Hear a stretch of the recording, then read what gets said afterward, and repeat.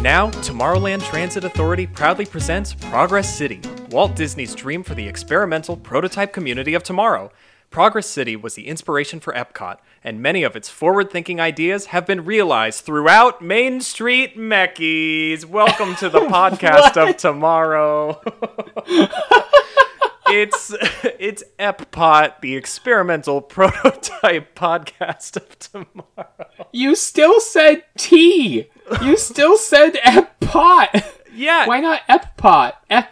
Epcot. Wow, no, none of them work. Yeah. It's just Epcot's the bet. Welcome to Epcot. I am your guide into the future and also ghost co-host Noah. And I'm the disembodied voice in the weird blue ride vehicle that you go around the disco ball. Alex. I gotta say my name at the end of that tirade. This is Main Street Meckies, the show, quote unquote, where two hopeful Imagineers and real life engineers talk about all things Disney parks. What a ride. Wow, already. That was interesting. Well, one, bold of you to call us the podcast of tomorrow. No one has disputed it thus far. I think that's fine. The podcast of tomorrow that keeps systematically having technical issues and scheduling issues today. We hopped on this call and there was a sound issue, and we're like, I guess it's just tradition now that we start each recording with one of us having a sound issue. It's fine. We persevere. Yeah. That's the Imagineer way. That is, and that was very much shown in this week's topic, which thank you everybody for bearing with us on especially just these last couple months, but last week on our quick change in schedule. Mm-hmm. We were kind of brainstorming on different ideas to do. We were running into a ton of scheduling conflicts on trying to get recording in. And so then Noah threw out, hey, we wanted to talk about this show for like the entire time we've done the podcast and been looking for a time. Why don't we binge watch the Imagineering story and then talk about it? Because that's like low key is what got us to do the podcast. Yeah, I feel like if you go back and listen to one of the first episodes, I feel like we're talking about ideas and we're like, oh, we could talk about Imagineering story. Okay. Yeah. And here we are 40 episodes later, finally doing it. And like almost, 2 years after the show was released in the first place. Almost 3. Yeah, I think that's where we're at. Yeah. No. I mean, listen, this isn't going to be like a review or a like a recap, because most everybody has seen the show. If you haven't, please go watch it. It's fantastic. But we're kind of just going to, I guess this is going to be kind of like similar to a piece of Disney history, because we're going to kind of just go through some of our favorite things from the show and the different crazy Imagineering things that got talked about. And yeah, I mean, it will be fun. It's going to be a lot of fun. And if you have watched it, hopefully it makes you go watch it again. Yeah, if you haven't watched it, like Alex said, you should definitely go watch it and pace yourself. It's like probably 7 hours of content spread over 6 episodes. But it's so good. And I just checked, and the first episodes came out November of 2019, so almost 3 years. Oh my god. I feel like... See, I only watched it a year ago, though. Like for the first time? I think a year or two ago, yeah. Oh, I remember watching the episodes as they came out, because they released one every week until they hit 6. I did not have Disney Plus when those came out. Oh, man. Yeah, okay. So I watched all of them marathon style. Nice. Like a year or two ago. And then just this last week, we also re-binged. Marathon style. Yeah. I don't know. It's interesting because it seems like Imagineering is a very niche thing, but then to see it in a 6-part like mini series and to see how deep its roots go is always such a weird experience, because all you see of Imagineering now is just like, what Disney announced at D23? What are those crazy kids up to? All right, let's see if they make it. And that's about it. Yeah, so I think this is like a good place to start. It's just like what is an Imagineer? Because in essence, the first like 3 episodes really are about what is Imagineering and what is an Imagineer. They tell it through the story of, just like a quick recap, essentially what Imagineering's story is the, from beginning to end, from the creation of Disneyland to now, they tell about the history of Disney through the Imagineering department's eyes. And they do a lot of interviews with different, like, very well-known Imagineers and current Imagineers that are huge in the space. And they give a few excerpts from Walt, and they tell a lot of people who knew Walt, they talk about his interactions with Imagineering and how he treated Imagineering and, like, what it was to him and why it existed. Yeah. And when you say Imagineering is a very niche thing, I think it's honestly, it's a result of how it was created. Mm-hmm. Imagineering isn't engineering per se. Right. Like, you and I are engineers, so we look at it as an engineering field. I mean, it has eneering at the end. Like, we got so the eneering. You'd think it was exactly. You'd think it was engineering, but it's not. It's so much more than just engineering, and that's what ends up making it so unique in the field, because it's not just engineers, it's artists, sculptors, architects, civil engineers, mechanical engineers, chemical showrunners, like theater people are in Imagineering, working in tandem as peers with people that have like 16-year STEM degrees. Are also like working side by side on the same level as somebody that is like they got their experience through like working in Broadway, and like it is incredible. Just it is its own type of engineering, because it's so many different kinds of fields just like conglomerated into one. It's just insane. It wasn't it, I think in the first episode when they're talking about the formation of the original group of Imagineers that put Disneyland together, Walt was pulling like his best animators from Walt Disney Animation Studios, bringing his best like artists in to help with Disneyland, because he went to like architecture firms and they gave him, you know, architecture, buildings, and just like it's going to look like a building on the outside. And that's not what he wanted. What he wanted was, I need someone who knows how to tell a story and who can also draw what they're thinking. That's what we need for this park. And so that's where it started. And you bring up a really good point of that, like, we think Imagineers are mostly engineers, and then there's some creative people that kind of like add the flourishes. It, especially after watching this series again, I'm pretty convinced that it's like, definitely its foundation is creative, artistic types, and then later they brought in like people with engineering degrees and architects and engineers to make those things exist in real life. But without those people with the creative visions and the artistic talent, there wouldn't be an Imagineering department. You would just have another R&D department, or you'd have another, just like, this is where our engineering department sits, they make sure the buildings don't fall apart. But it's not quite that either. Yeah, and I think that's a really good way of kind of putting it together, because you think of kind of what Imagineering does, like what they're in charge of, and it really does. It stems from Walt's desire that the park tells a story by existing, not you build the park and then you put the story inside of it. The park is the story. And so every single part of it needs to tell the story. And it was really smart of him to recognize the fact that you can, given the right amount of, honestly, like the right amount of just outright will to make something happen, you can work backwards from an idea to can it work. Usually that's near opposite of what they have you do in engineering. Oh, yeah. It's like you have a baseline concept, you check if it works. This was essentially, I have an idea, I'm gonna make it work. Yeah. And obviously, like, it makes it sound like they didn't know what they were doing, which that's not what I'm saying at all, but these were also things that people had never done before in ways they were never done before. And so instead of trying to use what had already been done, they recognized that wouldn't work here.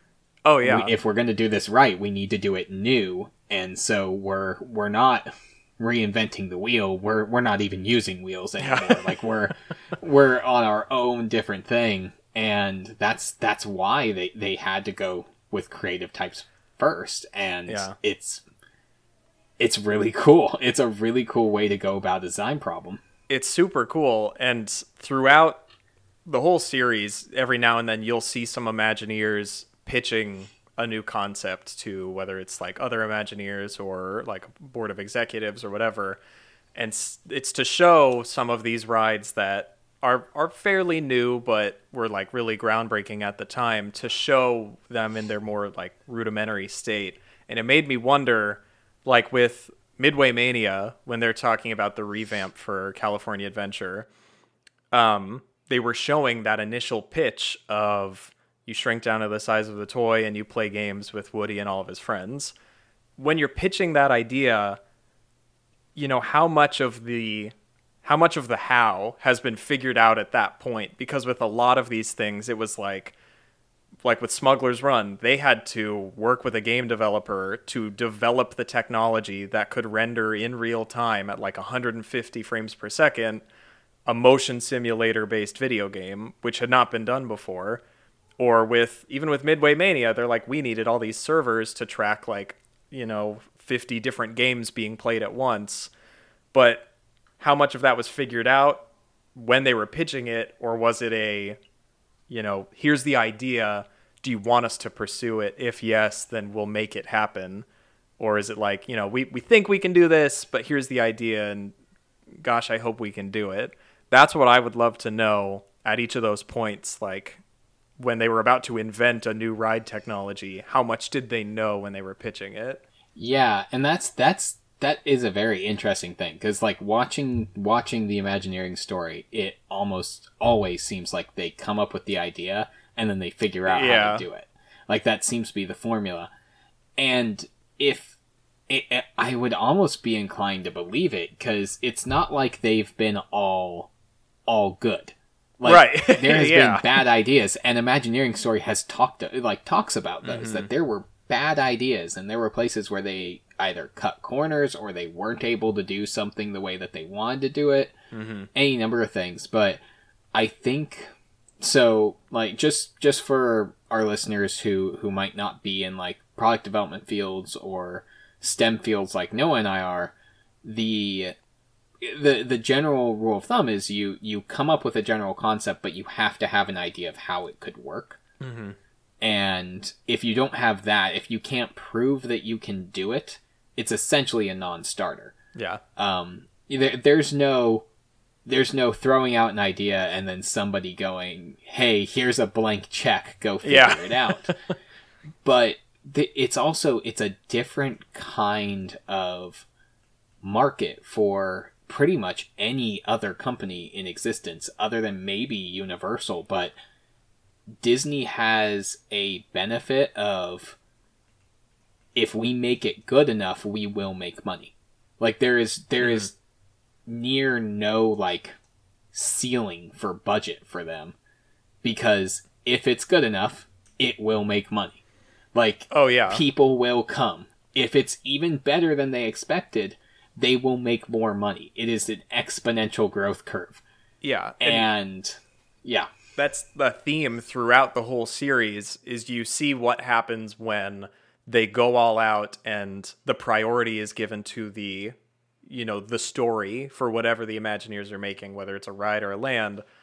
In all the examples they showed, like when they're given full reign and they make the money like subservient to the story, you get a thing that people will come out and see, and it always pays off. And then you also see when money is put in the forefront and story and theme are kind of an afterthought, or maybe the Imagineers aren't quite given enough like slack to try new things, you get things like the first version of California Adventure, Or you get Euro Disney. You get Euro Disney. You get Hong Kong Disney before they added the things that made it profitable.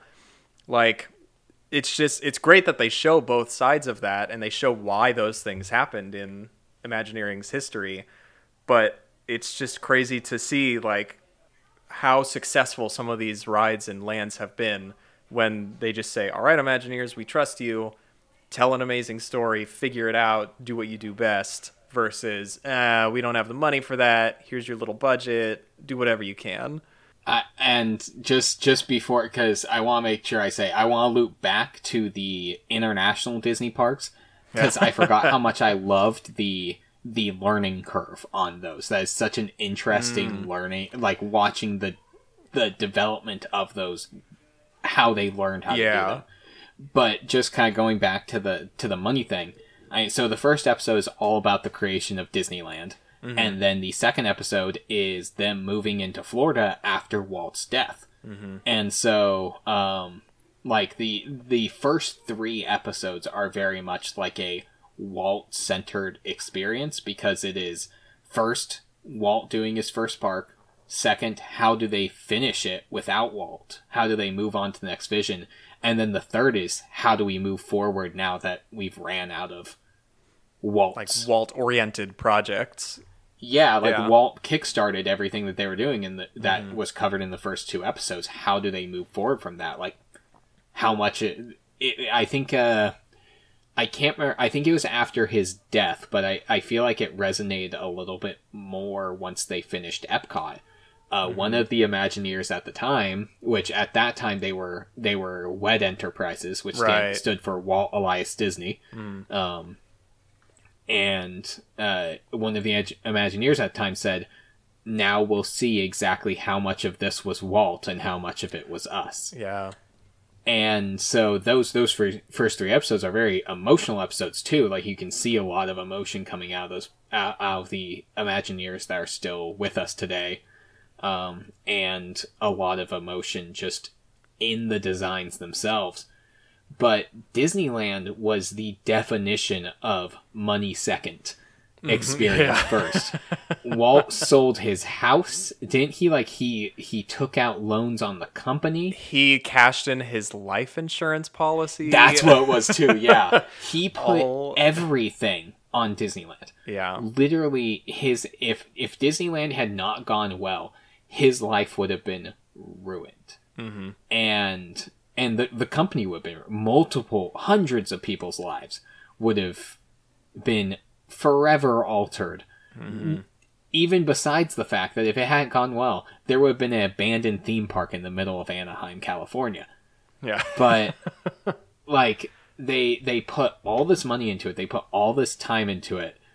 All of these crazy attractions and themes and stuff like that. And in the end, they're pouring concrete, like, the day up. Yeah. Like, people's shoes are sinking in. Nothing's fully dried. They were welding teacups as they were going. You're choosing... Like, in between... Yeah. Choosing bathrooms or water fountains for that first week. And so people thought that he was peddling Coca-Cola. Like, because there was no water fountains. It is just so insane how something that went so well flew by the seat of its pants. But that you're completely right. Everything that they did and they have done that has hit so hard has always been when they put the creative before the financial. Yeah. And that's something you can do in essentially no other industry. Like, barely even any other business. If you and I tried to pitch to either one of our companies that a project, we just had to make sure it was really good. Yeah. And we just didn't have to worry about the budget. We would be laughed out of the room and possibly fired. No, here's your budget. You may not spend that much. Here's your budget and your notice of termination. Yeah. This is not the outlook we need. And I think, I don't think what we're saying is at Disney, Imagineering says, we've got a great idea. And Disney says, okay, here's a blank check. Like, obviously, there are checks in place and there's still budgeting that needs to be done. but you can definitely tell that when that discussion comes up and that give or take happens where it's like, oh, well, we could do this extra story thing, but it's going to cost X more dollars. When they're talking about that give and take between having additional story elements or spending that extra money, you can tell that Disney gives the Imagineers that little bit of like, okay, well, my business instinct says that's a lot of money, but it's worked in the past. You guys are really good at putting great rides together, so go ahead. And it's very evident. And are you opening the door now? You just can't win.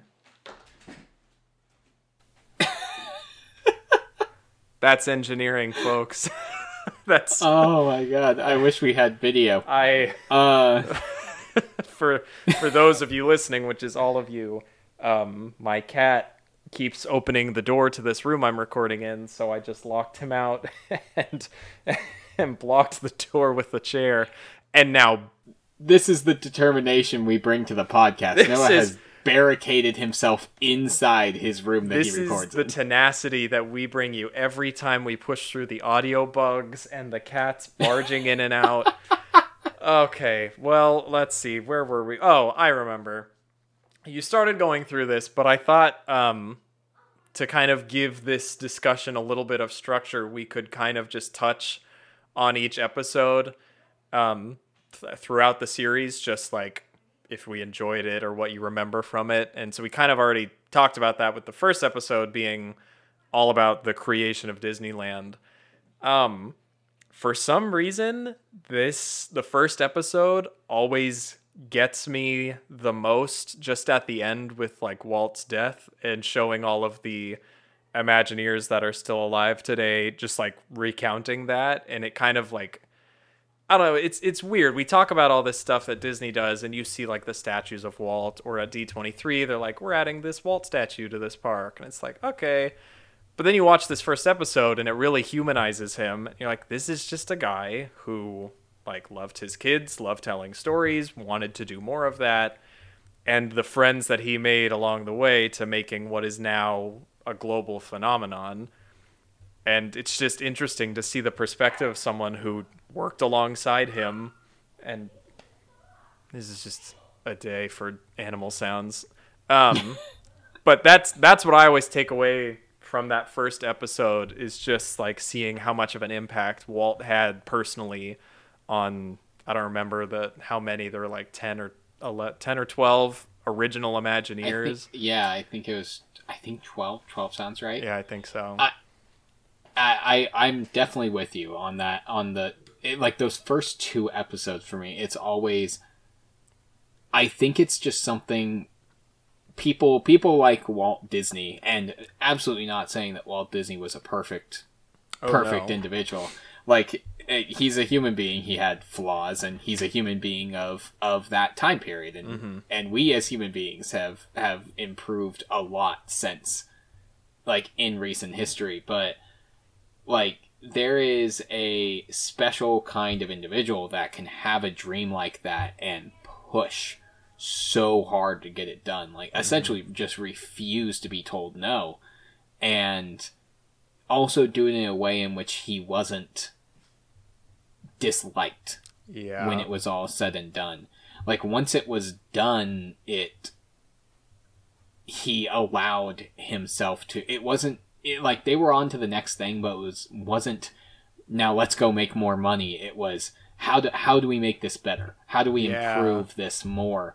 And that's just a very unique mindset, and you could see that in the people that interact with them, how much that touched them, that they truly felt that, yeah, he was a hard pushing individual, and from the conversations that they've had with him, he was a very frank individual, especially when it came to, like, will things get done and how are things getting done when it came to, like, to work stuff. But he didn't push you because he wanted them to get done. He pushed you because he knew you could do it, and that both of you were going to do something special, and he wanted you to be a part of that.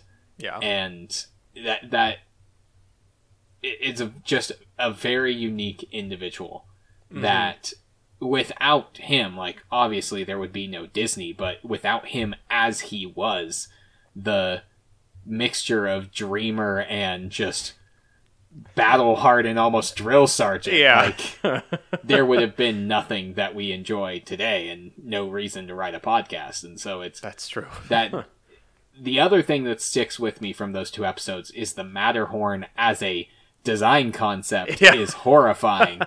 The fact that the person who designed it was learning trigonometry while designing it. He's like, guess I'll learn how to design roller coasters as I design this roller coaster. Okay. Essentially, by designing a roller coaster, he learned how to just like trial and error, learn how to make a roller coaster. Shows just how smart those people were, because that's insane. But, like, that's terrifying. I'm sorry. That is absolutely terrifying. Could you imagine hearing, like, in today's day and age, and the designer for the Hulk coaster was learning physics while designing the roller coaster. Today, your surgery will be performed by, oh look, a med student who's never operated before. It's not even a med student. Like, he was learning trig. It wasn't that he was learning, like, intermediate dynamics. It's like, your surgery today will be performed by this person that's taking an anatomy class and watched some Grey's Anatomy. Like, this person just found out what a skeleton is. All right, here you go. But, like, well, obviously he had more experience than that. But, like, that's insane. He learned it on the fly, and, like, just I think that still proves relevant today with all the, like, granted, all the work that Disney's doing and all the R&D and all the robotics that they're doing are way more cutting edge, and the people that are doing them have studied this stuff for years. But it's still the kind of the same thing where, like, we have this idea, no one's really done it before, we kind of know the stuff you need to understand it, so we're just gonna figure it out. And however, in that case, it was just like, your trial run is the finished coaster, so have fun, do it right. And also the fact that they were like, you're gonna design this roller coaster, also it needs to be inside a mountain, also we're gonna punch a hole straight through it for the Skyway. Have fun. And there's 2 of them. Like, they are also supposed to race. And they're intertwined. There's 2 of them. There's also an animatronic involved. And then a dude's gonna climb on the outside, by the way. Like, and we're gonna send someone up the side. Yeah, I think the first 3 episodes are my favorite, just because they really showcase the kind of, like, gung-ho, we're gonna make it or we're gonna die trying attitude of this company that was just like a startup basically, and is now just this, this force to be reckoned with as far as attraction design goes. I think that's just seeing where they came from and seeing how, we say simple, but I'm sure at the time it was far from simple to do what they were doing. But just to see where they started and how groundbreaking that was, it inspires me to be like, okay, look at that. Everyone starts somewhere, even this company that is like the pinnacle of themed attraction design today. They started doing, learning trig to design a roller coaster, and now they're sending robots flying through the air and into buildings on occasion, but through the air most of the time. Like, only once. That's only all. That's true. Only once. Yeah. They made a joke about it at D23 apparently. Wait, really? yeah. They made a joke about it. That, like, Spider-Man is back in. Had to be treated at the med bay, but now he's back in action. Something like that. Nice. Always telling the story. Yeah. That's great. Yeah. You have to. I mean, stuff like that. Disney has a very, very good success rate. Mm-hmm. And it is because they are the masters in their field. Like, that is, and they are a field of very few individuals. Mm-hmm. So it is hard to compare them to anybody. Yeah. And so when they screw up, it looks bad. It looks really bad. But engineering is not an exact thing. There are margin of errors in everything we interact with. Yeah. And my brother has a saying that engineering is mostly super glue and duct tape, and what calculations there are often written on a napkin. And it's not 100% true. Like, obviously, there's a lot more to it than that, but it's more of just kind of a joke about how much of engineering is based on assumptions and trial and error and jerry-rigging things to try and make it work, and then working backwards from the jerry-rigged to something that actually is presentable.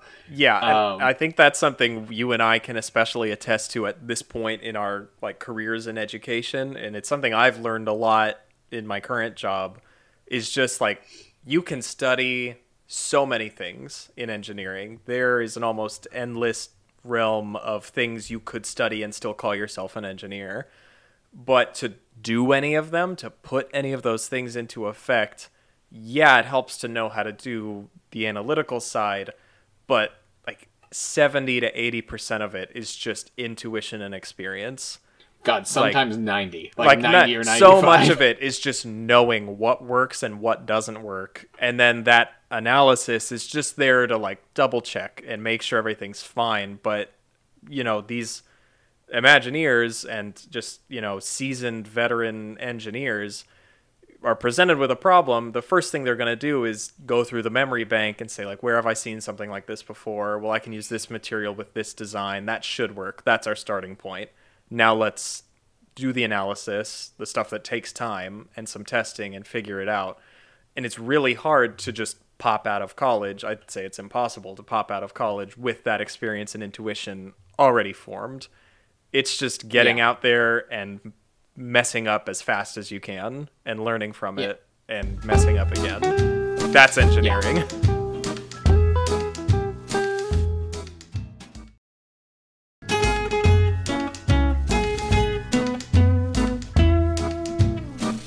Yeah, it's literally just taking experiences to try and solve technical problems. That's the majority of what it is. The funny thing is, after telling me that phrase that my brother gave me, I went on my first internship with a chainsaw company, and we were out there doing a baseline prototype test, nowhere near putting this thing out to development. He was doing a test. I told my mentor that, and he went, "That's not true." And then not even 5 minutes later, we're duct taping shut a piece of test equipment that he was trying a new circuit board on. Yeah. And he's sitting there duct taping it. I'm just kind of staring at him. And at one point he looks at duct tape and stops and goes, "All right, shut up." And then finishes duct taping it. You do. It's one of my favorite stories to tell. You do what you gotta do. It's obviously none of that is going to reach customers. This isn't me saying, "Oh, you guys should be afraid." No, but it's there are time restraints. There is our willingness to do things to the full extent restraints, and you would be surprised when you go into the R&D department how much zip ties, duct tape, and super glue are used. And it's effective. It works. It is. It works. And it's usually because the thing that the duct tape is holding, or the action of securing something, that's not the thing that's being tested. You're not testing whether is duct tape going to work on this thing? It's usually something else. And it's just not worth it to invest time and money into I sure got to make sure this thing stays. Let me go model up a jig for this and then machine it and then secure it. No, just duct tape it down. Duct tape, super glue. Duct tape it down, you'll be done in 5 minutes. If you only need to use it once or twice, then, find a solution that works once or twice. That being said, every engineer has guaranteed, by the time that they hit 5 years in the industry, had a story about how something caught fire, electrocuted them, almost stabbed them, or how they almost lost a finger. And that's also part of that. And if you want to hear our versions of those stories, you'll have to tune into the next episode of Main Street Mechies. Oh, yes. Okay, that full loop connection, duct tape and superglue engineering was, as is evident in the first episodes of Imagineering Story, and is, as evidenced by our stories just now, a major part of just the engineering design process. And I don't think it's going to go anywhere anytime soon. Moving into the second half of the series, which I would view as the more modern section. Yeah, and I think the part that people know more and are more familiar with. Mm-hmm. Oh, yeah. I definitely same, because I was, alive and coherent for a good number of, definitely everything in the last two episodes, and like a little bit of the fourth. So the fourth episode's, well, okay, the third episode ends with kind of the end of the Michael Eisner, Frank Wells era. They were president and chairman of the whole Disney company. And Michael Eisner has a notorious reputation for, I think, making a lot of really great moves for the Disney parks, and also some not so great moves, because near the end of his tenure as chairman, he was dealing with his partner and confidant's death. Frank Wells died in a helicopter accident. And then he had quadruple heart bypass surgery, so he was like physically, emotionally just weakened. And in that state, he approved things like California Adventure, Superstar Limo, Euro Disney. Actually, Euro Disney happened before all of that, but that was kind of the initial nail in the coffin of like mistakes that first. It spooked him. They were just things that kind of just pushed him away from the edge of do big things and hope they pay off, and towards the like just play it safe. It was the first time that Disney had tried something and it just straight up did not work. Yeah. And I think that was what I wanted to talk about earlier. Yeah. So when they started doing international parks, they got a little bit spoiled with, I believe, Tokyo Disney was the first, It was right? Tokyo, yeah. And Tokyo wanted exactly Disneyland. They wanted nothing different. They just wanted Disneyland, California, brought to Tokyo. Right? It was Tokyo. It was Tokyo. I think they wanted Disney World. They wanted the Magic Kingdom. Or, I could have sworn it was Disneyland. Hong Kong was a carbon copy of Disneyland. I'm just saying, I'm looking at like a picture of Tokyo Disneyland, and I think their castle is an exact copy of the one in Magic Kingdom. Okay, but they essentially they wanted all the same rides. They wanted Western Disney in Tokyo. Yeah, like that was what they wanted. Oh, because I'm reading up on this. It was like right after the war, and at the time, Japanese citizens after World War II were very restricted on what media that they could watch, and one of the first things that they were given were Disney movies, and so they wanted Disney brought to Japan. Mm-hmm. And when you get something like that happen, you get spoiled, because that's what you think everybody wants. They want America brought to insert country here. Yeah. And it worked well, and so they tried to do it 3 more times. Yeah. And they did it with Euro Disney, and they talk about the French culture is so far different from the American culture, and it wasn't taken into consideration. They talked about the wine at restaurants and like the wine with every meal, and how that just wasn't done. And so like I could totally see how, if that's something so far ingrained into my culture, and a big company like Disney comes in, it's like, I'm going to make you a park and you're going to love it. And you go, okay. And then you get there and they didn't even do this fundamental thing that requires no effort on their part. You immediately, that would turn you off, and immediately make you not want to, like, it would turn you away from the park, just like turn you off from the park just immediately. And it just crashed from there. And then they almost did the same thing again with Hong Kong and Shanghai, but you can see the learning that they did with it happen each and every time. And I believe Hong Kong was kind of the big crescendo of that, where every single piece of that park was made explicitly to show off the fact that they looked at Chinese culture. Yeah. They looked at and current political at the time, Hong Kong and China were together. This was well before all of the political stuff that has gone on with Hong Kong, but the cultures are very, at least from my understanding, are very, very well ingrained with each other. Mm-hmm. And they looked at those cultures to make sure that they were correctly oriented, that they were actually listening, and they were actually giving people something that they could relate to. It wasn't Disney. I think the slogan Iger, for the park. Yeah. What was it? Sincerely Disney, uniquely Chinese. I think it was authentically Disney. Authentically Disney. Oh shoot, hold on. I gotta look this up because I was trying to remember this. I think it's authentically Disney, distinctly Chinese. That I think that's right. Yeah, authentically Disney, distinctly Chinese was the kind of one sentence summary that Bob Iger presented with, when they started doing press releases for the construction of Shanghai Disney.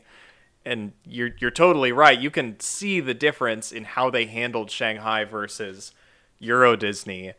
It seems like with Euro Disney, they were like, well, we know what works in America, so we're just going to do the same thing here. And there was backlash immediately from the locals, and they were not happy about it. And then it opens, and you find out, like, oh, wow, look, you didn't listen to us. You didn't put any effort in to listen to what we like and learn about this culture. So it flopped, and they had to make adjustments to actually make it enjoyable for anyone from that part of Europe or anyone in France that wanted to come visit. Like, and now with Shanghai, you've got from the start, they're like, we are going to make sure we're working with, that we worked with the Chinese government the whole time, and we brought on local artisans and carpenters and stonemasons and taught them the Imagineering way of doing things, while also making sure they were doing things like how they were used to doing it. And it turned out like very well, and it's the largest, well, it's got the largest castle of any Disney park. I don't think it's the largest park, but gigantic castle. I mean, it's an inside castle too. It's a beautiful like castle. 4 stories of walking space inside or something, with like a crazy. rotunda. It's insane. And I just wanted to come back to Hong Kong. There was one fact that stood out to me that I don't know if I caught the first time I watched the series, that Hong Kong Disney operated at a deficit for like from opening until when Mystic Manor was put in. And then after they built Mystic Manor, it had its first profitable year, like ever, which is just insane. Like, I'm trying to find when Mystic Manor was built. Mystic Manor was built in, 2013. The park opened in 2005.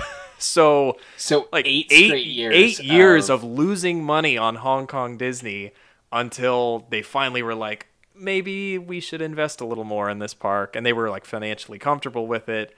And then you finally start making money off of this park. That again goes to show, like, if you invest in it, you put Mystic Manor in, which is a brand new original ride that you can't find anywhere else in the world, and you put a lot of effort into it, people are going to want to come see it. And that's what happened. And a perfect example of actually looking at the culture that you're going, because a Haunted Mansion would not do well in an Asian culture, just because versus Eastern and Western culture has very different viewpoints on death. Yeah. And Mystic Manor is much like the mystical side of history, and some of the Mystic Manor doesn't do much like afterlife stuff. There's like no death. It's all like there's magic like no driven. Yeah. It's magic stuff, but like doing like a death and ghosts and stuff like that, and trying to be like spooky, it wouldn't track. Like it wouldn't fit at all. And I think even like in France, Haunted Mansion didn't do very well. They adapted and none of the funny rides did well at all, because the French humor is different. Yeah. It is, it's a showing of them actually realizing that to work well in a international market, you have to learn where you're going. They don't want you. They want something that is them. They want authentically Disney, uniquely blank. Yeah. And like give us or distinctly blank. Yeah. But make it fun in the Disney way. I don't want to see what an American wants to see. I don't want Main Street. That's not, I don't care about Americana. Show me culture I'm familiar with, but tie in some of the Disney characters that like me and my kids are so fond of and that we've watched the movies for, and like, oh look, there's your favorite character, but we're still definitely in like a Chinese culturally centered area in a respectful way too. And from what I've seen from this documentary and just from seeing different things of like Shanghai and Hong Kong and Tokyo, in the end, as things are now, Disney did a great job of, doing what they do in a respectful way, like honoring each culture that they're coming into and not trampling all over it or just disregarding or it. ignoring it. Yeah. So I would say, and just trying to kind of put a bow in this because I'm looking at our time, that to me was my favorite part of those 3 episodes, was the continuous story of the learning curve that it took to get a successful international park. And even the one that went the best still took a while to get going from the sounds of it. So that was kind of like my favorite story that got told in the back half. I want to know what's kind of your favorite section of the back half. Of the back half, it's interesting because I found the last episode the least interesting because we were coherent and already engineering students, at least when all of that was happening. So it's nothing new, some behind the scenes stuff we've never seen before. But yeah, the international stuff, and it's interesting that you bring up like the story arc of trial and error, getting an international park right, and then letting that change kind of ripple back as they fixed some of the other ones. I followed along from the perspective of like, this group of people did it. This group of people tried this park and it didn't work out, so then we brought these new people in and they learned a little bit. I guess I didn't initially make the connection of like Imagineering as a company is getting better at this international park thing, and now they're at a point where it's working well. I was just kind of stuck in this like, Group A tried doing this and it didn't work. Group B came in and, oh look, they did a little better, and now we've got this new crop of Imagineers and they're working with this group.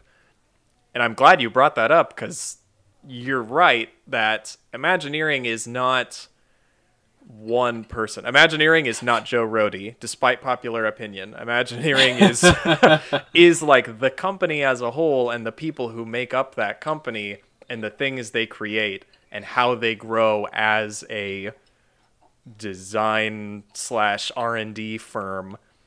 Following that story is what really makes that second half interesting. And also, just from an entertainment perspective, the fact that when they did Tokyo, the Oriental Land Company was like, spend as much money as you want. We'll pay for it. We don't care. We just want the best park in the world. It's like, so great. To be on that team, and to hear that, but also to be like, wait, in a different country I've never been to, language barrier, culture barrier, whoa, that's a lot. And to follow along as they kind of waded through those challenges, it's just like mind-blowing that they managed to do what they did. Yeah, no, Tokyo Disney is a place I very much want to go, because Tokyo Sea was apparently the same way, where it was essentially just, hey, how much money do you want to make a really good park? And they just went buck wild with it. Yeah. And so, and I mean, look at the Tomorrowland upgrade for Tokyo. Like, it is an insane amount of money thrown into that park. That is the definition of a blank check project. Like, that's probably every Imagineer's dream project, is to work in Tokyo, because they can just be like, you want to develop hologram technology? Yeah, like, sure, here's a check. Like, right. Go do it. Perfect.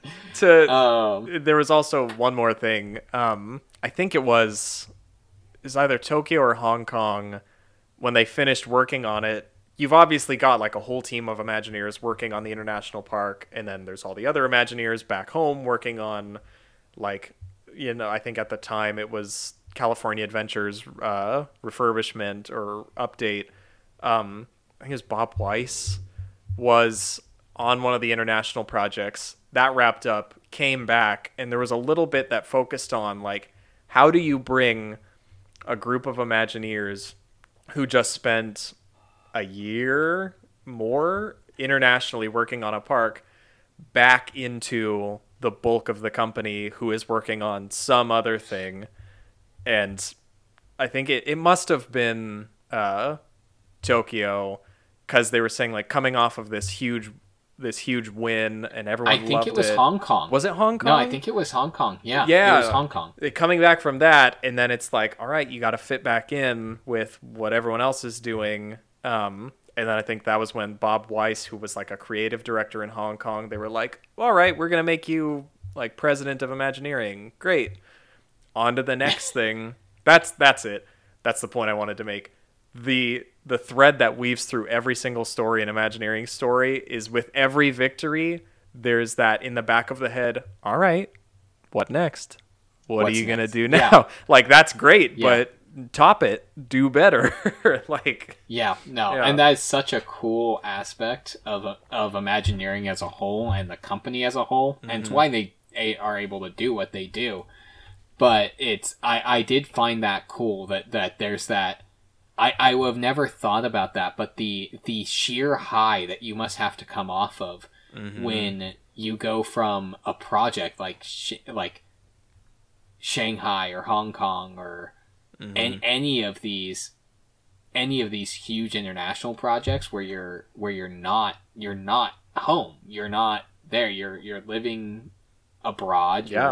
It's these massive developmental projects of brand new parks, breaking ground. Nothing was there when you started, and now there's this whole world that you helped create. And then coming home and having to figure out what to do next, that has to just be this huge crash.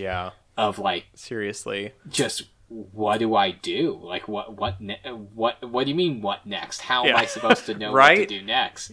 That has to be just a indescribable feeling of both just like relief that it's done, but also like sadness that it's over kind of thing. Like, it's crazy. Long story short, you should all watch Imagineering Story if you haven't, and even if you have and it's been a while, you should rewatch it because it is inspiring and excellent storytelling and tells an often unheard side of one of the largest companies in the world. So definitely check it out. But now it is time. Also, hot take. Wait. One hot take. They should have never changed it from WED. It should have always stayed WED Enterprises. I love WED Enterprises. It was Walt's hideaway from his brother that did the financial side. No one could tell him what he could spend money on. It was fantastic. That's just my personal... I love Imagineering. I think it's a great name. Imagineers is a great name. I also just enjoy WED as a concept and kind of wish they had kept the name. WED Enterprises. Anyways. It's good. All right, now we can move forward. It's time to move forward into everyone's favorite chaotic segment, Mouse Geared.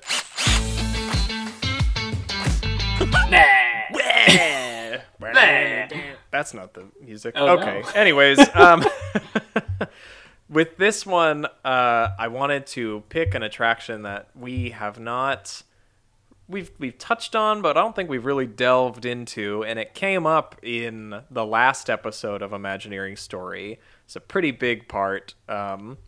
We are going to do a Mouse Geared for a ride I've never been on, Na'vi River Journey.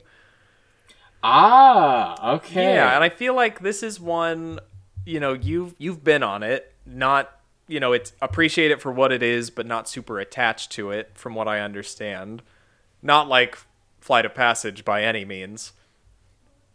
Yeah. So I'll just kind of give a quick Na'vi River Journey because you've never been on it. Correct. I can give a quick summary. So it essentially is like a Pirates of the Caribbean, but Avatar. You're going through the rivers of Pandora, with the music and the foliage, and at the end there's this huge animatronic of the head of the shaman. The head of the Na'vi tribe is there, and it's an incredible animatronic. It is lifelike, like it is insane. But that being said, probably one of my least favorite rides at Animal Kingdom, just because the wait is always over an hour, and it's so short. It is such a short ride, and so that's my mouse geared is going to be really quick, to be honest, because there is the main problem with Na'vi River Journey. It's beautiful, the music is great, the queue's not half bad. It needs to have more inside parts. The Flight of Passage queue, just as long, but there's inside parts, there's a ton of stuff to look at. So fix the queue by adding more inside. Have you go into a cave and like see all this like cave bioluminescence and stuff like that. Like make it a cool area to look in. Right now it's just kind of outside and you're under this kind of like structure created by the Na'vi, which looks really cool, but not for the entire queue. Yeah. You need to move areas, but the biggest thing they need is they need a couple more scenes in the story. Like they need more rooms. And so I would keep everything else the same. I would add a scene where you can see multiple, like you're just in a huge room in a winding river. Yeah. But you can see more. It's open. We're not tight and close. You can see the boats behind you. You can see like all that kind of stuff. Have trees rustling. Have, do a little bit more like perspective screens. Ooh. And make it this huge room that makes you kind of feel like you're in open air. Kind of like the feeling that you get inside the Mexico Pavilion. Inside the pyramid. That's the kind of feel that I want to get. You should like kind of like come out of a cave and get this huge room feel where you're just surrounded by this bioluminescent vegetation, and you can see the people around you, like the other riders. It would be really cool to kind of like hit a bend and you see like 4 or 5 other boats going on this journey too. And then I think one other scene that you should add is maybe one going around the mother tree. Ooh, yeah. Just kind of even if it's from a distance or something like that, it's just like, you just need a couple more scenes. Everything else on the ride is great. It just needs to be longer. Because it's a really cool ride. It's just over in like under 2 minutes, and it is way too short for the length of wait that you usually have to do. From what I've seen and from what they talk about in Imagineering Story, it seems like this... It's kind of like Pirates in that it's just kind of some scenery you're passing through, and it's just a really cool flex of their set design and their set design skills, lighting, set decoration, projection, screens, and then on point, every single one of them. Yeah, and then like obviously the animatronic is like the crown jewel of that ride, and that's what you're there to be like, wow, and just kind of gawk at, and that's the weenie for the ride that you can't see from anywhere, but you know about it, and that's why you're like, I should go on Na'vi River Journey. Since I've never been on it, are there like discrete scenes in the ride? Like, is there a story, or is it just like you're in this area now? You're in this area? You're just kind of in Pandora. Okay, you're in the forest in Pandora going downriver. Okay, there's not like when I say scenes, it's like there's usually like rooms that you hit turns and it goes to the next one. They just need to have more of those, so that the ride is longer. Yeah, like, I would say that's just the thing. It should be longer, and I get that what the Imagineers were going for is like, is there a ride? There's not a ride in Animal Kingdom that you go on that is the equivalent of Pirates, where like, oh, I'm just here to have a peaceful experience or to sit for a little bit. It's nowhere near Pirates because you can't just walk on to River Journey, but it seems like that's what they were kind of going for, so lengthening it. And I feel like it would be really cool if there was more interactivity with it, and maybe that means like in Blue Bayou in Pirates, how there's like areas you can walk through that the ride also passes through. So maybe when the ride's over, you get out of the boat and you can walk through like a nature conservatory that has been put together showcasing the different plant life inside, and you also see the boats going by, and we can add another animatronic that can kind of interact with guests. Something for you to just, if you want the option to just sit around in that space, go for it. If you want the music playing and you want the ambiance, maybe something that you can't get outside until nighttime. If you want like perma night in Pandora, just like a walkthrough section of the ride as well. And it is like perma night in Pandora. Yeah. Like that is what Na'vi River Journey is. But yeah, there's no walkthrough section.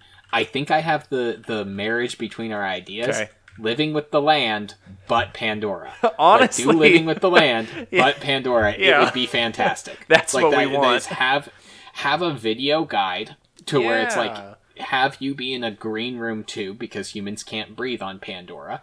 So it's like, we're taking you out of the biome of Disney's Pandora and bringing you into the actual planet. And we're going to, you're going to be in this greenhouse, and you're going to, like, this Na'vi is going to guide you and show you, like, all the really cool plants and stuff like that, and tell you a little bit about the lore of the planet and, like, all this kind of stuff. And then put those plants out in the park and have the kids search for them. Yeah. Do a little wilderness explorer thing like that. Yeah. That is an excellent idea. Adding kind of like a tour element to it and showing off the collaboration that's happening. I think that'd be great. And it's a very Animal Kingdom approach, I think, to bringing people into the world of Pandora. I'm going to add that to our list because I like that marriage. That's a fun one. Living with the land, but it's Pandora. Living with the Na'vi. Living with the Pandora. Living with the Pandora. Living with the Pandoran dirt. Okay, Pandora. Pandora's rocks. I don't know. Okay. Living with unobtainium. Your guide to a better life on Pandora.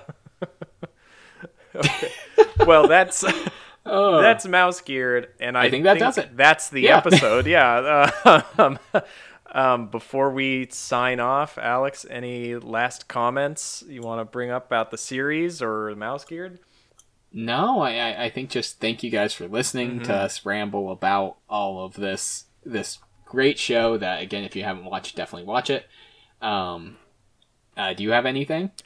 Same thing. Thank you all so much. If you haven't watched it, you should definitely watch it. Thank you for listening to another episode of the Ramble Boys, just rambling on. And leave a 5-star review on Apple Podcasts or anywhere else you can get podcasts. If you do, Alex will read them in the Goofy voice? I believe it's the Mickey voice. The Mickey voice. I believe it's the Mickey voice. Alex will read them in a Mickey voice. So snatch up that offer while you can and leave some 5-star reviews. We're on Instagram at Main Street Meckies. All right. Have a magical day. Woohoo! Making this one nice and quick. Nice and quick.